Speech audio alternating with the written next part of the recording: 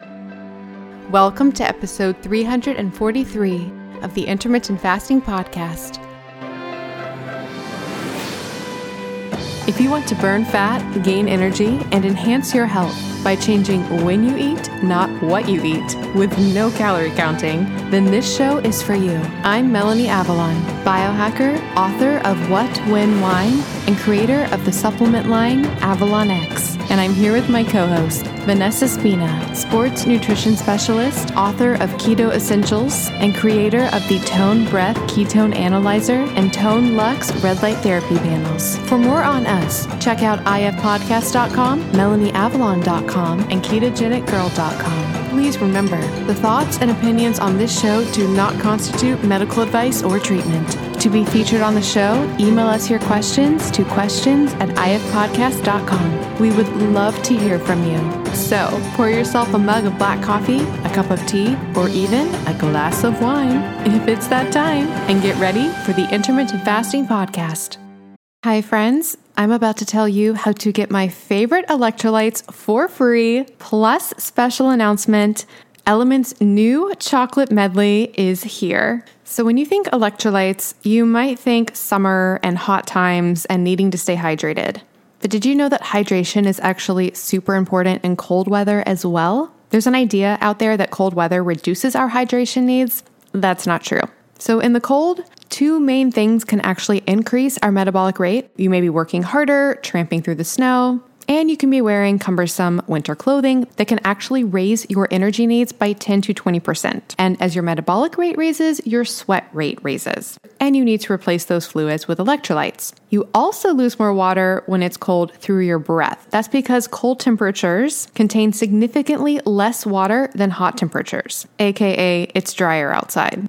When you breathe in that cold, dry air, your respiratory system actually acts like a humidifier so that your body can be warm and humid like it likes to be. Of course, that drains your hydration reserves as well. One study actually found that respiratory water loss after a full day of activity nearly doubled at freezing temperatures compared to the 70s. On top of that, when you're cold, you actually become less thirsty, possibly from blood vessel constrictions in the cold, which can trick the body into thinking the blood volume is higher than it is. In other words, it's cold out there. You probably need hydration. And electrolytes are so key for all of these cellular processes in your body, all of your energy production. It all requires electrolytes, but it can be hard to find electrolytes which are clean, without unnecessary fillers, and which you can feel good about drinking. That's why I love Element. There's a reason I'm obsessed with it. There's a reason all you guys are as well. And like I said, I'm so excited because Element's new chocolate medley is here, featuring chocolate mint, chocolate chai, and chocolate raspberry. And this is a limited time, so you definitely want to stock up on these now. Plus, you can get a free gift with purchase when you purchase that chocolate medley or other Element electrolytes. That's right, you can get a free sample pack, 8 single serving packets for free with any Element order. It's a great way to try all 8 flavors or share Element with a salty friend. You can get yours at drinklmnt.com/ifpodcast. That's drinklmnt.com/ifpodcast. By the way, those chocolates in that chocolate medley make delicious hot chocolates. And of course, as always, Element has a no questions asked refund, so you have nothing to lose. So go to drinklmnt.com/ifpodcast to get your free electrolytes.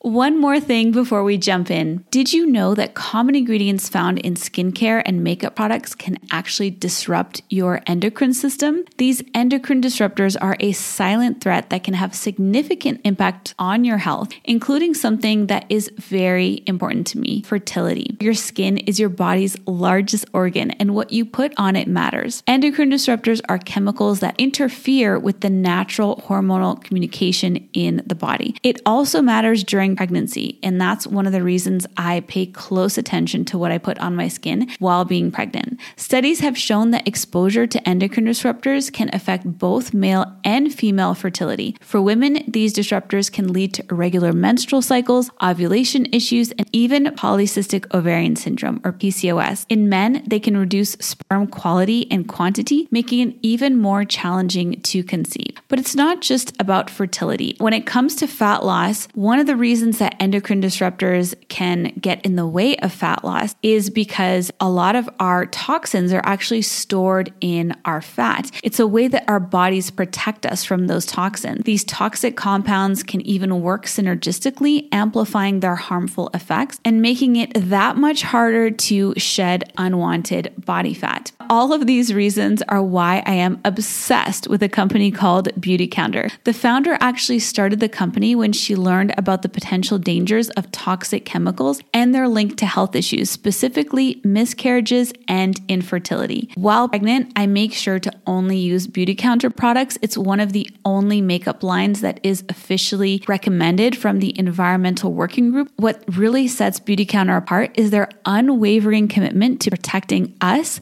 the consumers, from the hidden dangers that lurk in conventional beauty products. Beautycounter goes above and beyond, rigorously screening every single ingredient that goes into their products, ensuring that they are safe, clean, and free from harmful toxins. They're not just a beauty brand, they're a movement for change, advocating for stronger regulations in the beauty industry. With Beautycounter, I know that I can trust that the skincare and makeup that I use are not only effective, but also safe for me and my family. They have skincare lines for every skin type, as well as so many other incredible products. I absolutely love their overnight resurfacing peel. It's my favorite way to get anti-aging benefits in a skincare product. The makeup is absolutely amazing. I have tried alternative beauty products in the past and none of them truly performed. But with Beautycounter, the foundation is so amazing. It makes me feel like my skin can breathe and it looks so dewy and beautiful. You can shop with me at beautycounter.com/Vanessa Spina. New customers can use the code CLEANFORALL20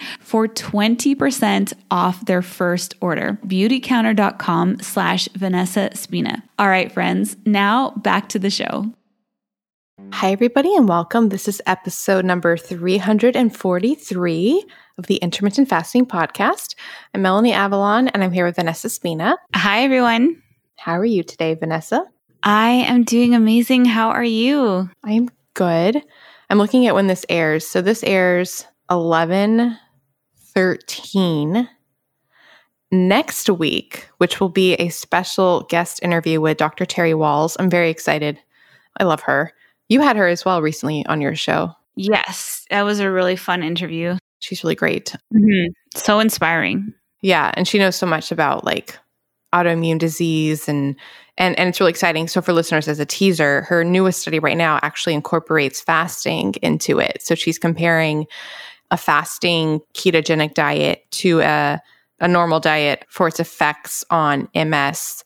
And I know that's MS specifically, and probably a small percentage of our listeners struggle with MS, but I think the implications for autoimmune disease can extend to so many other autoimmune diseases. That said, next week, assuming it doesn't change, because you never know, but 11/20, that should be the day that I'm recording with Dave Asprey at his house in Austin. That's so exciting. I know. That's going to be so that will be my first in-person podcast. So that'll be crazy. I mean, how cool must his house be? Like, just going to his house will be really exciting. Oh, I know. I'm like already, I'll be like good. I'll be like, show up. I'm like, I'm good. I've like filled my magic cup for the day. Like I won't even have gone in the house yet. And then what's crazier, assuming it doesn't change, is the next day is when I fly to London working on my travel skills. This is like a big step. If you guys know my therapist, like this is a big step in my... You decided to go. I did. Did I tell you that? No, you were, last time we talked about it, I think you were saying that it just wouldn't work because you'd be having to leave right after doing the interview with Dave. Originally, I was going to record with him on the 21st, which would have meant I would have gotten to London on Thanksgiving. And I'm going to have Thanksgiving dinner with actually a podcast guest, Charlotte Fox Weber, who is fabulous. So excited for you. Me too. So Dave was able to move it a day earlier. So we're going to do that earlier and then we're going to fly to London. I like jumped all in. Like I got a Delta credit card. I'm in. Look at you getting your travel skills. I've been like working up to it with domestic travel, but international was still so daunting to me. And for friends, by the way, just sorry, I'm just thinking about how there's like tons of people listening right now, and I forget about that. So this is like all very vulnerable stuff, but I'm not scared of flying. I'm not scared of people. I'm not scared of places.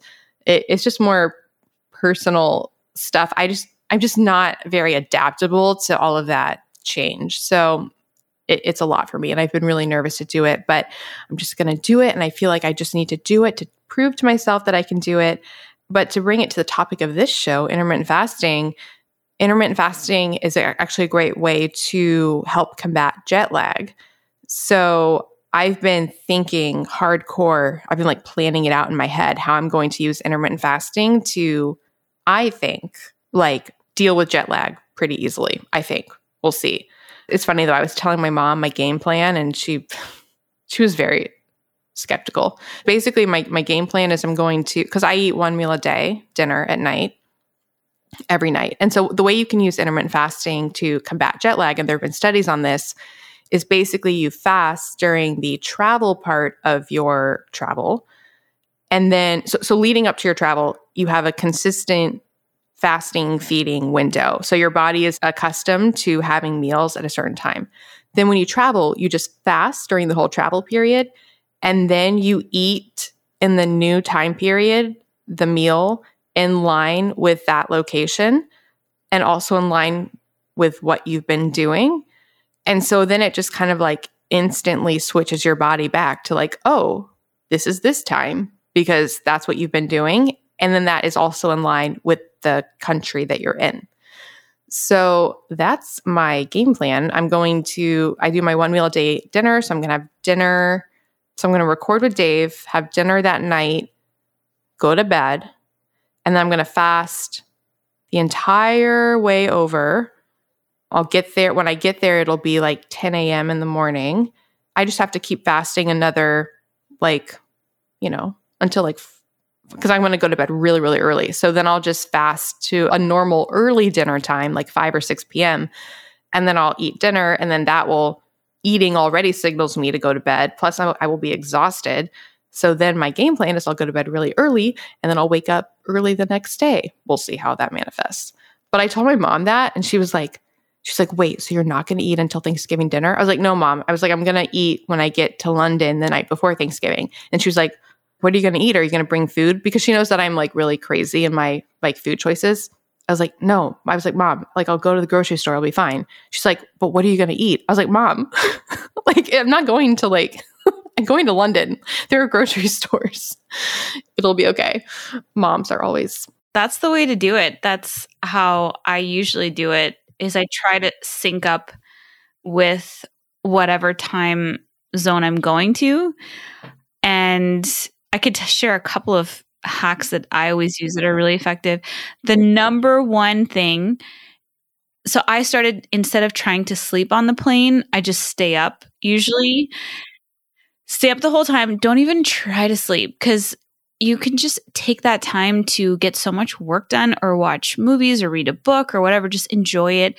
Like keep your phone off. Just like it's so rare that we have uninterrupted time these days. So I get excited sometimes when the plane doesn't have Wi-Fi because I'm like, oh, this will be just like me time and like going to the spa or something. I usually don't eat during the flight. Oh, good. So I'm not crazy here. No. And so many people I know, like, especially in our space, do the same thing. But what I found to be even more effective or most effective and great when combined is whenever you get to the place, if it's daytime there, go outside as much as possible and get the light on your skin for the melanopsin receptors in your eyes. And I've been doing this for years before I really understood about melanopsin and circadian rhythms, because I heard it as like a travel tip once from like Rick Steves or something. And you get so much adrenaline, especially when you travel to Europe, that when you arrive, like if it's the morning or afternoon and you can go outside, just go out for like an hour to walk around the city and explore and just get that light, like spend as much time outside. Or if you're too tired to walk around, at least like in your hotel room, like open the window and sit in front of it or something, because that will really help shift, to syncing up your circadian clock faster. And yeah, I think that's the main thing we do. I know people take melatonin sprays and things like that. I just try to stay up as long as possible so that I can go to sleep with whatever like bedtime in the new place I'm at is. Because naps are like deadly. Like if you take a nap, it's the worst thing ever, because you take a nap and then you have to wake up 2 hours later and you're in like the deepest sleep cycle of like nighttime for you. And it's so hard. So I just started working more with like the travel instead of working against it, with like sleeping on the plane, eating on the plane, and then getting there and just crashing. Instead, like you put a little effort in the first day and it makes a huge difference. No, that's so helpful. Thank you. And yeah, so my worry is that I will want to take a nap when I get there. And I know like just got to stay up. Like do not take the nap. What's interesting though, I go to bed so late. So I'll go to bed at like 3 or 4 a.m. So when I get there at 10 a.m., that's actually that's 4 a.m. Eastern time. So when I get there is actually when I normally would be going to bed. My point of that is that when I get there, it's not like it's already hours and hours past when I would have gone to bed. It's only when I would have like gone to bed, and I won't have eaten, so I won't have given that signal. So, and I might let myself take like a little nap on the plane, depending on if I get tired. I mean, going back to, it's so interesting how I've been doing this for so long, and it doesn't bother me. It doesn't change how I act, but I still feel weird, like not eating. Like when they're going to bring all the food, I'm going to be like, sorry. It's the easiest food to say no to in the world because it's like not super appetizing. That's true. Although I got like the first class. Even then, it's still airplane food. And, if you do, like, it definitely makes a big difference in terms of the quality. And it is nice sometimes, like, to enjoy the meal on the plane. But of all the meals, it's like, even the first class, unless maybe you're on like Emirates or like some of the like Singapore, Cathay Pacific, like, I don't know, they're like first class meals. But even then, it's still airplane food. It's still, I don't know. It's just never quite the same. And I like airplane food just fine, but of all the meals, it's the easiest to pass on. That's so true. I'll be excited for the flight back though, because that's when I can drink the wine. Yeah, that'll be fun. Even though I know that's not helping for like the flight, like what it's doing to your body, but I'm going to relax on the way back. If I do it on the way there, then that will just mess up everything. But I'm going to watch all the movies, do all the work. Yeah, it's so good for that. Probably be like high on adrenaline after recording the in-person podcast. Yes, that's super exciting. So thank you for sharing those tips. Yeah, we have some travel coming up on Sunday of this week. So I've been having so much fun. We're going back to our favorite resort in Greece, and it's our baby moon. Our last holiday, just the three of us, because Luca's going to have a little brother pretty soon, in like less than 3 months. So I've been like having so much fun getting ready to go back there. We're going to be there for a couple of weeks. We'll be working from there too, but also relaxing. And it's just so much fun to be at the beach with Luca, because it's just like a big outdoor playground. Go swimming in the ocean every day and like make sandcastles. And Pete and I take breaks. Like I'll go in the afternoon, like record podcasts and get some work done and come back down. And it's just the best. And we really want to cherish like our last, as excited as we are for his brother to arrive, we just want to cherish that, like that time of being the three of us one last time. So I've been having so much fun, like preparing. I got some new swimsuits, which I've been long overdue to get. Are they pregnancy swimsuits though? So I tried. I really tried. Or is it a bikini? A bikini. I just go with bikinis, but I really tried to get the maternity swim, but they just don't, I don't know. I tried a few and it wasn't working for me. So I mostly just got bikinis, but I got some really cute like wraps and things. So like one of them is like this kind of sheer white lace, like it's kind of like a, I don't know what the word is for it, but it's almost like a robe, but it's like sheer and it just goes like on top of your swimsuit as like, I don't know if I'm explaining it properly, but it's so cute. And just got like a couple of these like, I don't know what they're called, like Kafgans, like what are they called? Beach cover-ups, I guess. They're just called like beach cover-ups. And I did get a couple of maternity like beach dresses. So they just like have a bit more give in the front. But I did the exact same thing with Luca. And I know this may not be for everyone, but everything that I get for maternity is also things that I would wear not pregnant, if that makes sense.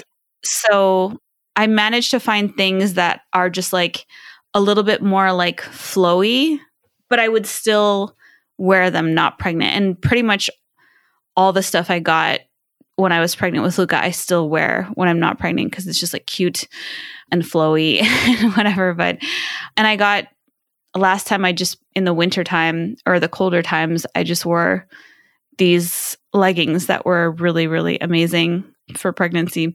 So yeah, I'm really excited to wear all these like swimsuits and cover-ups and yeah, just like really cute beach outfits. And I got Luca some cute beach hats and got a cute beach hat for Pete too. And it's just going to be so nice to get there. And we keep telling Luca he's so excited to go on the airplane because he loves airplanes and to go to the airport. So every day we're like, okay, Luca, there's like 6 more days. And then we go on the up bus, which is what we call the airplane because he can't fully say airplane yet. So we said up bus.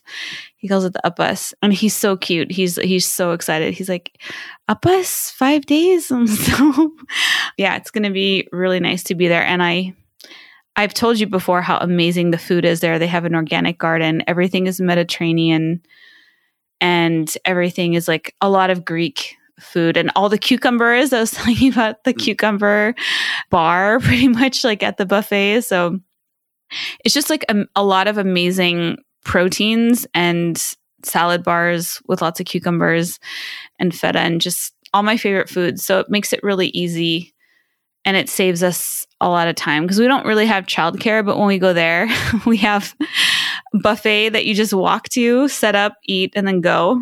And it saves us like 4 or 5 hours a day of like cooking and cleaning and all of that just like around mealtime because we cook and prepare everything, like most of our meals ourselves. And it's a lot too with like a kid because he's got like, you know, he likes to throw food around to do all kinds of things when he's exploring and discovering food. So anyway, we are excited about travel also and leaving on Sunday. So it's just so fun when you have a trip coming up. Like I always like to have at least one trip coming up. I don't care if it's like a year from now or 6 months from now, but to have something to look forward to because they say that before you go on vacation, you're like already there mentally. So you're really happy because you're already like at the beach or in London at that beautiful townhouse or whatever. But then when people are actually on holiday, they're not always as happy because mentally they're like already back home because they're like thinking about leaving. So I think it's really important to have something to look forward to, whether, you know, no matter how far ahead it is, just something to anticipate. Brings you joy. Well, that's a really good perspective. It just goes to you to show like we all have our stresses and anxieties and how, not that they're not real, but so this situation of going on a vacation, like, so I'm excited about the Austin, Dave Asprey, London, Charlotte adventure. I'm also overwhelmingly stressed about it. So it does not create that. So that what you just said, that is not my experience. I'm like, So, but it's like really freeing and exciting to know like, wow, like this really is the story that I'm telling myself about it because other people have the complete opposite thoughts, you know? I think you're growing. I feel a lot of growth happening with the travel, and it's not easy to change. And I'm really proud of you for expanding because it's not something easy, to do. Thank you. Thank you. Like I said, it's all just my own, like, needing my sleep and stress and how it affects my digestion and all of that stuff. I had one last thought about it. Oh, so it's funny because, like, my mom and people are like, how long are you staying? I'm like, 2 days. Like, I'm literally going to London, going to this party, flying home. Like, that's it. Really? You don't want to stay a little longer? Nope. Okay, baby steps. Work-wise, because like what you just said about people being on vacation and thinking about, the work and things they have to do, I think it's a lot. So I'm going to put all this energy into this party, and then I will fly back. Well, I think you're going to have an amazing time, and I'm just really proud of you. Like, when we first started talking about how you wanted to work on your travel skills, I didn't expect this much progress in like such a short time. Like, you're really doing amazing with it, and it's really awesome. Thank you. It's also nice. The one way to get less stressed about something is to have something even more stressful right after it. So, like, I was stressed about going to Austin with Dave, like the travel around that. And then once I booked London straight from Austin, now I'm like, oh, I can do Austin. Like, that's like nothing. Totally perspective. Well, shall we jump into some questions for today? Yes, I would love to. All right. So to start things off, we have a question from Lori, and this is from Facebook. And this Facebook group, by the way, is called IF Biohackers. So definitely join us there. And so Lori says, can you do a deeper dive into the extended fasts you mentioned on the podcast, or any tips or recommendations for stalled weight loss during IF? So I'm excited to talk about this, Vanessa, because I know I've talked about this a lot on the show with Cynthia and Jen, but I don't think you and I have talked about our recommendations for stalls, have we? No, we haven't yet. Okay. So I'm really excited to hear your thoughts and the extended fast piece. Yes. So on the extended fasting, I have talked about how I personally do seasonal fasts for autophagy, and they usually are anywhere from 3 to 5 days. Obviously, I'm not doing that at the moment because I'm pregnant, but it's something that I like to do a few times a year as a reset to really maximize autophagy. And we also get autophagy from exercise and other things, but, it's an amazing reset. Like, I always feel incredible after. My skin feels like completely rejuvenated. It's like as soft as Luca's, like on my face. It's really amazing what it does. But I really just like those fasts for autophagy. And I don't think they're necessarily for everyone. It's just something that I've shared about that I personally do, not something that I'm recommending to anyone.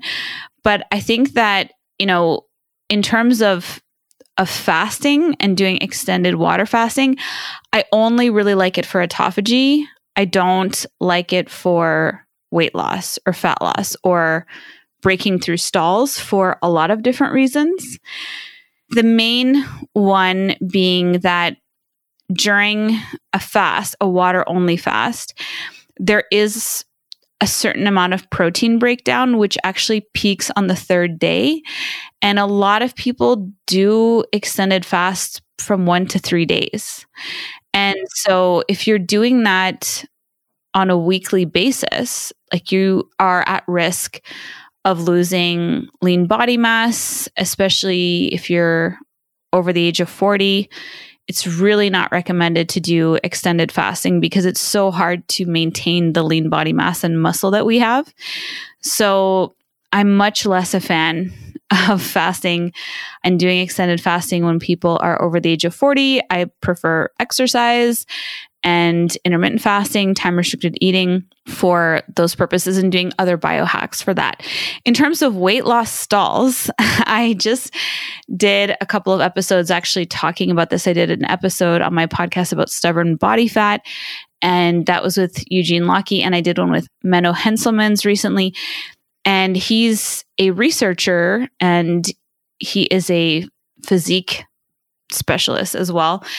And we both talked about how we like protein sparing modified fasting days for breaking through stalls, because research shows that when people are in a weight loss mode, a fat loss mode, that having early wins can really help motivate and get people past that initial, gives people a little extra inertia and momentum to carry through with their goals. So the protein sparing modified fast, I think you and I have talked about it on a few different episodes, was originally invented by Doctors George Blackburn and Bistrian, and they were Harvard doctors who came up with this approach, which is basically eating mostly lean protein.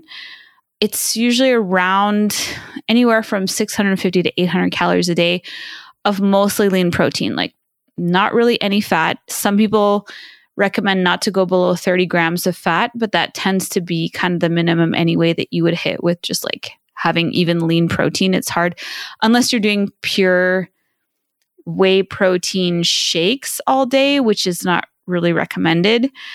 You're probably going to get just some fat in the protein that you're consuming. So usually you'll get like a minimum amount of fat on those days. But adding in 1, 2, maybe 3 days at the most into a week of protein sparing modified fasting days, I think is a really great way to break a stall and just get some momentum going. And it's kind of rapid fat loss, but you are not doing it every single day of the week. And that's usually only recommended for like bariatric surgery patients who are preparing for surgery under doctor supervision to do a protein sparing modified fast like 7 days a week.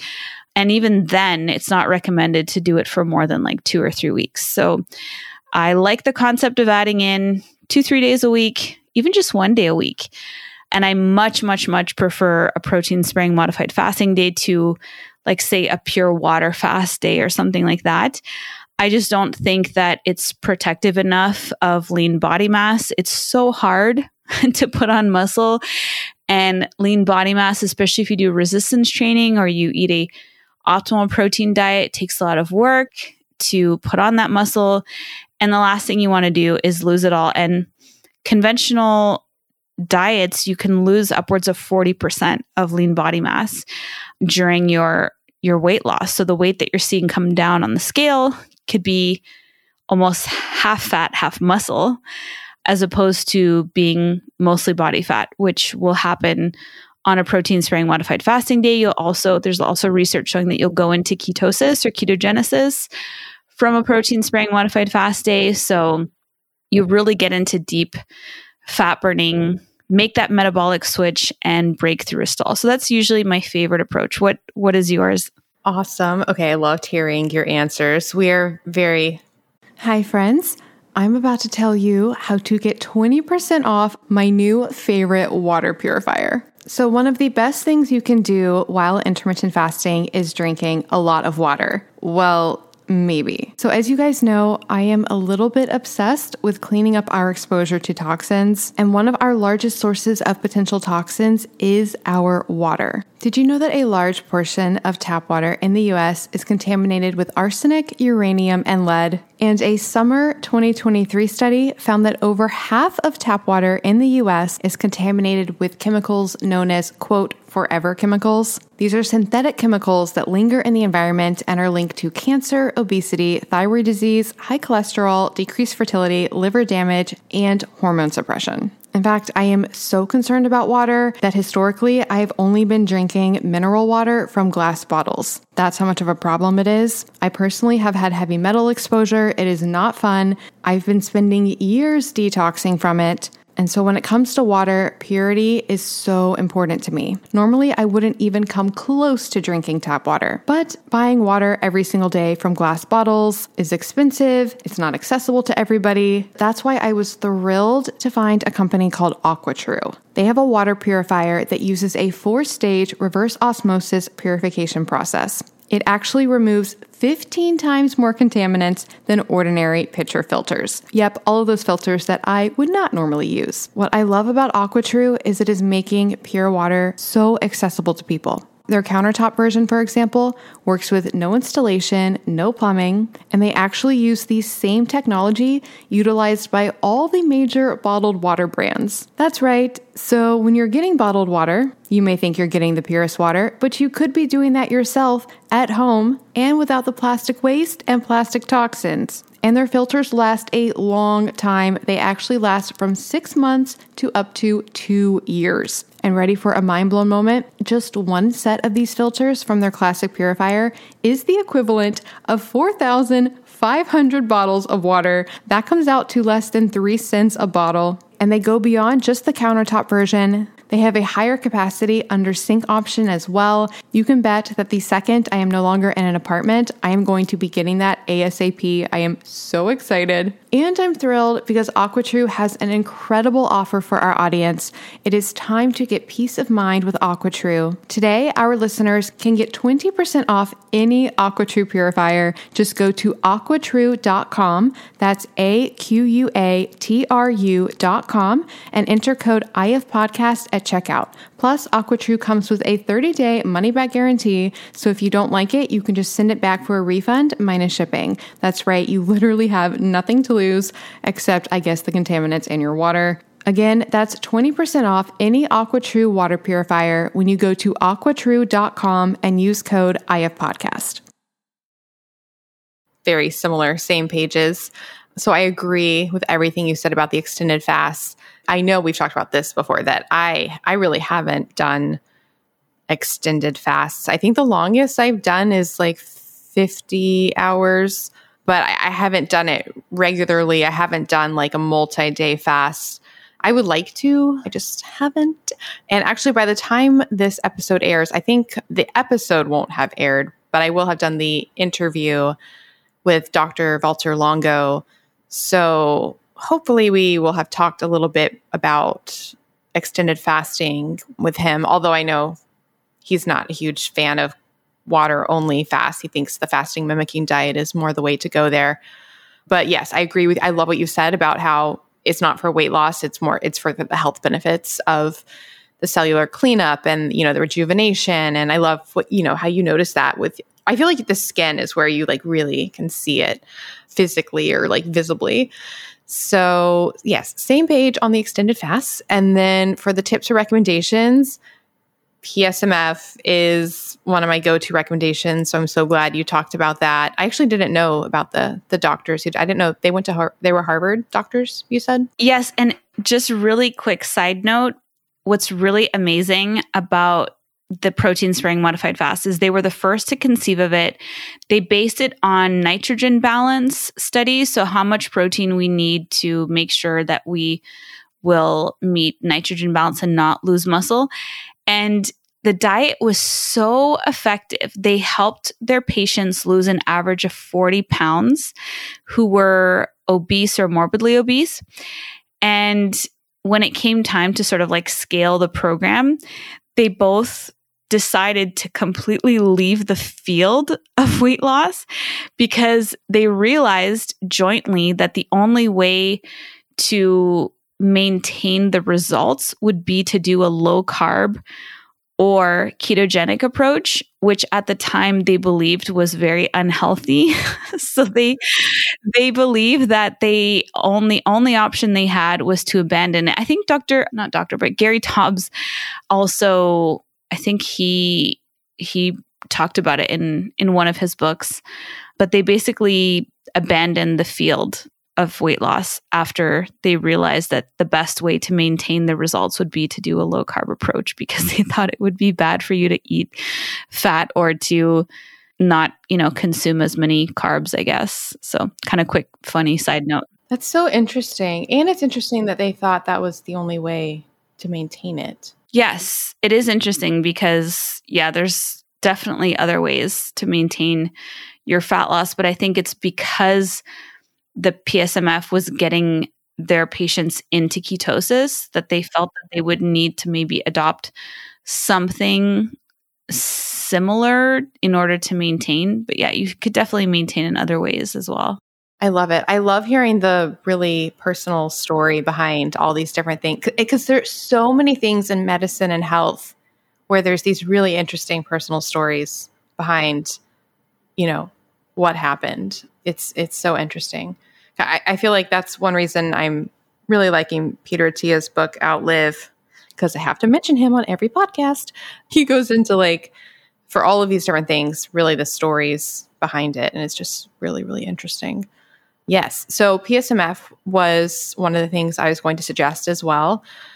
I just think it's one of the best ways there's such a negative connotation with rapid fat loss. But like you were saying, having those quick effects fast, especially if it's a way that is technically, biologically, probably the best way to do it, can be very encouraging for effects and committing to your whole approach. So I'm not saying doing PSMF every day, but there's something very beneficial and valuable to getting results really quick, especially like I just said, and like you said, if it's really the best way to do it, which is that low calorie but high protein approach where you're really supporting muscle and giving the body what it needs amino acid wise, while just not giving it what it needs fuel wise. So it's having to pull the fuel from your own body. And in a way, you are calorie restricted, but because it creates the perfect environment for you to tap into your own fat stores, you're calorie restricted, but you're not energy restricted. You're actually awash in energy. You're just getting it from yourself. So I'm actually interviewing tomorrow Craig Emmerich. You've had him on your show, right? Yes, a couple of times. We've hung out a lot in person to Maria and Craig, and we used to speak together at a conference that would happen every year in Mallorca in Spain. And it's at this beautiful spa hotel. So we would always spend, Luis Villaseñor was there 1 year too with his girlfriend. So it's a great way to you spend a whole week with everybody there, and you're just at the spa and doing yoga together and going in the ice baths and eating amazing low carb food together. And yeah, we had a lot of fun there. But yeah, I'm interviewing Craig again the week after next also. Oh, so we both are. Yeah. I've interviewed Maria. She was actually the one that said, you should have Craig on your show. So yeah, I was emailing with her and she said that he's been doing some really interesting research about fat and insulin. And so I was like, oh, that sounds great. I wasn't really sure which direction to take it. I know he's talking a lot about his Lyme disease journey as well. So I actually went back because when I interviewed Maria, and for listeners, so Maria Emmerich has really done a lot of championing with the PSMF approach. And she has a lot of cookbooks and keto stuff. And she's so nice and kind. She shares a lot about doing it with children because her kids are in a lot of her posts. Not PSMF with children. Whoa, major clarification there. Oh goodness, that could have been bad. Doing, this ketogenic and often carnivore type approach, but making a lot of recipes that work well with kids. And so, what I did was when I interviewed her last time, there were a few different moments where she was like, this is what you should ask Craig. So I pulled all those out of the transcripts. I'm gonna ask him. Oh, that's amazing. I can't wait to hear it. I'm excited. I know they also recommend that people do protein sparing modified fasting days and not doing it every single day. Yep, they do. I just read their I don't know if it's new anymore, but their newest book, which was a carnivore. Yeah, it's a carnivore cookbook and it includes PSMF stuff as well. So yeah, I'm looking forward to that interview tomorrow. That'll be fun. It shall, as will yours. Yeah, so PSMF. And then my other one that I was going to recommend is if you are doing a low carb ketogenic approach, consider a high carb, low fat approach. And or if you're doing a high carb, low fat approach, consider a ketogenic approach. So I think a lot of people on this show, it's probably a lot more people that get stuck in the keto world and they think keto is the only thing that is going to create fat loss, kind of like those doctors at Harvard. They think that they have to be low carb or they've got to be keto. And if they have the carbs, that they will gain weight. You would be surprised. Ever since I've been sharing this, I've received so much feedback from listeners who made a switch from keto to a high carb, low fat, emphasis on the low fat, and I'm going to expand on that, made a switch to that and started losing weight again or really saw beneficial effects. And I mean, my story was I I did low carb, Atkins, carnivore, all the things for years. Then I actually transitioned to basic, and I've talked about this before, but basically eating, it was basically PSMF, but not calorie restricted at all. And I did that for a long time. So I basically was just eating like lean protein, like pounds and pounds of it. And I do not recommend that, but it did work very well. And then I brought in actually carbs and landed where I am mostly now, which is I do a high carb, low fat approach, and that with intermittent fasting. And that works so well for me. So we're all individual. And the emphasis on the low fat is basically I don't add any fats to my meals. And I eat lean proteins for the protein. So it's still high protein. So I eat like lean chicken, scallops. Everybody knows about my scallop obsession. Scallops. Salmon is a fattier fish. That's the fattiest thing I eat. Fillets. So a lot of protein. And then I eat a lot of cucumbers and a lot of fruit. That works really well for me. I do think that it can be a slippery slope where if you do add too much fat, then you're in this, metabolic wasteland where you're not in the potential metabolic magic of low carb, high fat or high carb, low fat. You're just kind of like in the in between. And I think that can be problematic for people. So if you do try this approach, I would be there is an emphasis on low fat, but again, it's all whole foods. I'm just not adding fat to my meals. So here's the thing. Carbs themselves do not easily become fat. They often say like, oh, if you eat too many carbs, the extra carbs turn to fat.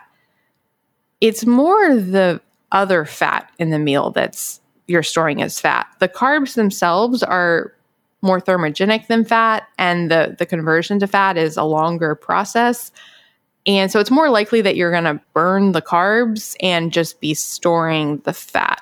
It gets complicated because basically the studies don't match up to what we see. And by that, this actually goes back to what we talked about last week with fatty liver. And you mentioned Gary Taubes. When I had him on the show, we talked about this perplexing puzzle, which is basically that if we look at the conversion of carbs to fat, it's just not very efficient. In overfeeding studies, you're not seeing a lot of those carbs become fat. That said, we do know it contributes to fatty liver, so it's confusing. Point being, if you're in a situation where you're eating high carbs and you're not really adding fat, even if you were to overeat calories, especially if paired with intermittent fasting, I don't want to make blanket statements, and people's biology is different, but I think people have so much fear in this low carb keto state that if they add carbs, they're going to gain weight.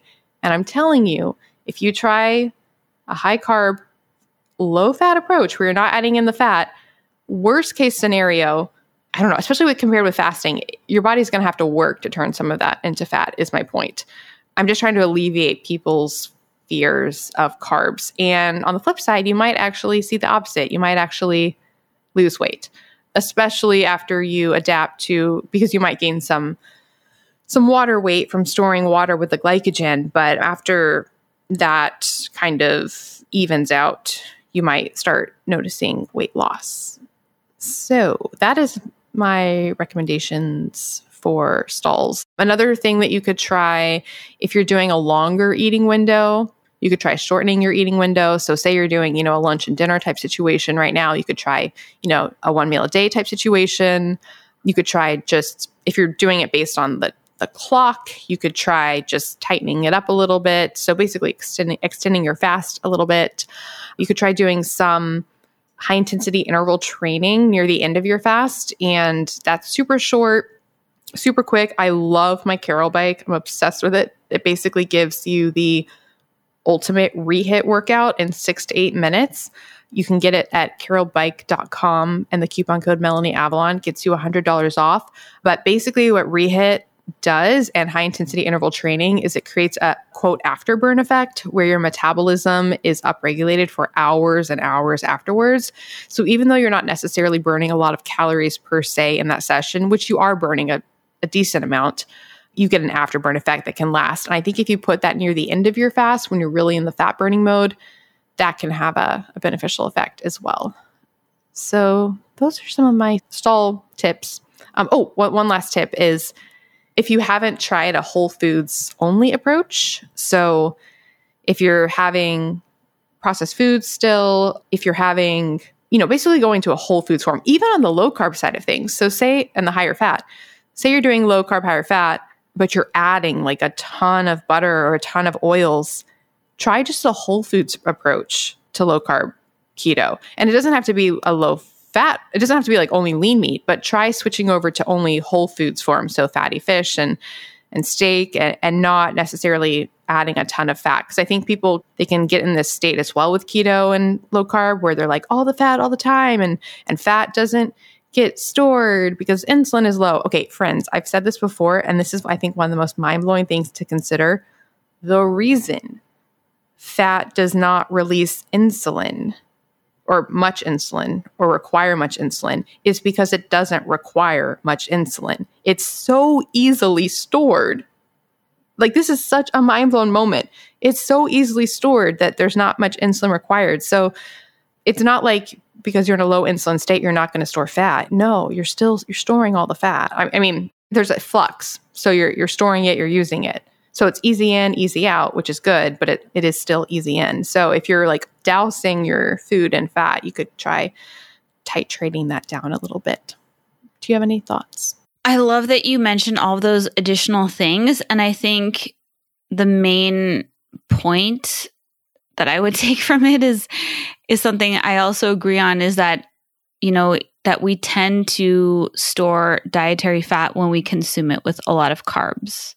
So I think if you're doing one or the other, then you're probably just fine. And you're also being active. I like to keep in mind that, there's a certain rate at which we process carbs after eating. So I try not to eat too many carbs like at one meal, at one sitting, but also, I'm active every day. So I feel like I earn my carbs. So I don't recommend like overeating on carbs if you are trying to lose weight and you're not very active. It could be an issue, but I love that you brought up that if you've been doing low carb or keto for a long time, that sometimes just switching things up could be helpful. But if you do switch to high carb, then to keep it low fat. Because if you do high carb, high fat, then you definitely won't lose any body fat if that's your goal. And I think that's pretty much what the question was about. So thank you for saying that. That made me think of a few other last things. Because another approach, instead of switching permanently or semi-permanently to a high carb, low fat approach, some people just benefit from having that, that like carb up day. But I think there is so much potential here that is not addressed often, which is people will be like, have a carb up day, eat all the carbs, but they'll still do it in the context of fat as well, which I'm just like, oh, that's like such a metabolic disaster. But if you have a carb up day where it's high carb, low fat, then you're getting all the hormonal signaling of the carbs, you're restoring glycogen stores. But like I said earlier, that metabolic context of not having the fat, it's unlikely you're going to gain actual, especially if it's one day, like a 1 day carb up, it's unlikely you're going to gain a substantial amount from that experience. And if anything, you might get a hormonal, boost that works for you, or it might create cravings and not work for you. That's why it's all, an N of one experience. And I thought of one other thing. Another thing you can try, I talked about titrating down the fats if you're low carb. You could also try, if you are adding fats, switching all of the fats that you add for MCT oil, specifically C8 only. So that is the least likely of the MCT oils to get stored as fat. It's basically used as instant energy and it really bumps up metabolism. So that can be a nice switch where you might not have to even reduce your fat, just change the type of fat, and you might see a boost there for the stalls. So shall we go on to the next question? Yes, that sounds good. So the next question is from Andrea on Facebook. I just read your Newsweek article, and first of all, wow, the before and after photos almost look like two completely different people. My question is about methylene blue. I'm an OR nurse, and we have used that in surgery to mark tissue in someone's heart. We don't even use it anymore. We just use an actual blue marker. But I'm really curious what the biohacking story is behind it. What is it used for, and are you still taking it? Awesome. Well, thank you so much, Andrea. I wish I knew how to pronounce your name. We need like the phonetic. People need to like provide their like how to pronounce their name. So yeah, the methylene blue thing is funny. And I'll put a link to the Newsweek article that I had. It was called I'm Biohacking My Health. The results are incredible. And I share my story about what led to my biohacking journey. And I talk about my experience with methylene blue in that article. What's funny about methylene blue, it's still on, I talk about this in the article, but it's still on the fringe, but people talk about it more and more in the biohacking sphere. Like I was literally doing this. This was a long time ago that I first started experimenting with it. And back then, I mean, very few people were talking about it. It was like in the crazy internet forums. And I don't even know now if you can buy it more as like a supplement. Back then, are you familiar with methylene blue, Vanessa? I have seen it being increasingly talked about as a mitochondrial biohack. Well, so what's funny about it back in the day, because this was like 10 years ago, probably, it was really only available as fish cleaner. And so like fish tank cleaner. So you would order fish tank cleaner and dilute it. I don't know. It's very blue. I was wondering if I was going to like kill myself, honestly. I didn't do it a lot because I wasn't sure if I was diluting it correctly. And there was a lot of confusing recipes on the internet. And I was like, I'm just not going to do this anymore. But basically the ideas behind it, and I need to see if it is sold now as a supplement where you don't have to do like your own Bill Nye the Science Guy stuff in your house. But it does have a beneficial effect potentially on the mitochondria. So neuroprotection. So preclinical studies have shown that it might offer neuroprotective effects by affecting the mitochondria. Some studies have shown it might have antidepressant effects because it affects the MAO enzyme. So that's important to know because if you're taking medication for depression or MAO inhibitors, that is something to keep in mind that there might be a contraindication there.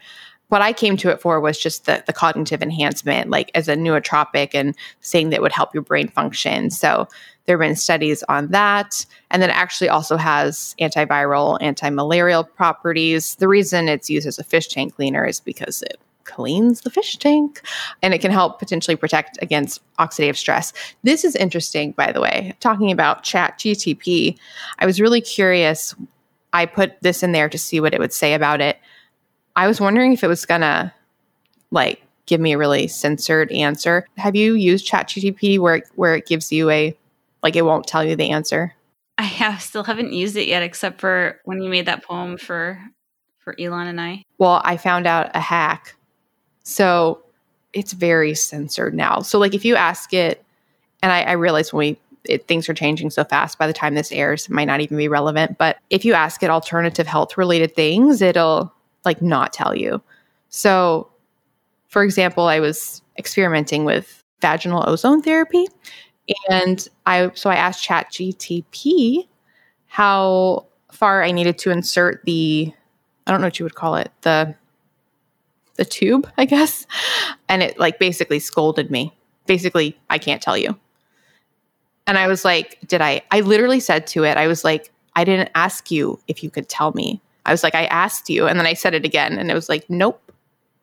But so then, and I learned this because I did a summit yesterday for the Healthier Tech Summit, which is with my partner, R. Blank. He runs a company called Shield Your Body, and he's the person that I'm working with to launch my EMF blocking product line. So everybody get on board with that. You can get on the email list at melanieavalon.com/EMF email list. We're launching with air tubes, which are EMF-free headphones. So important, friends, because I mean, the IARC actually classifies EMFs as group 2B, possibly carcinogenic to humans. And there are quite a few studies on the the potentially carcinogenic effects of EMFs, how they affect the calcium channels in your cells. If you go into your iPhone, into the legal section, it will literally tell you to use your phone on speakerphone because of the EMFs. That's in your iPhone. It's in prettier words that makes it seem like, oh, it's not a big deal. But the fact that they're putting that in the iPhone, I think is very telling. Did you see that France just pretty much banned iPhones because of the radiation levels? Really? I think it was like last week, and Apple has a certain amount of time in which to respond, but it's it's not looking very good right now. Wow. See?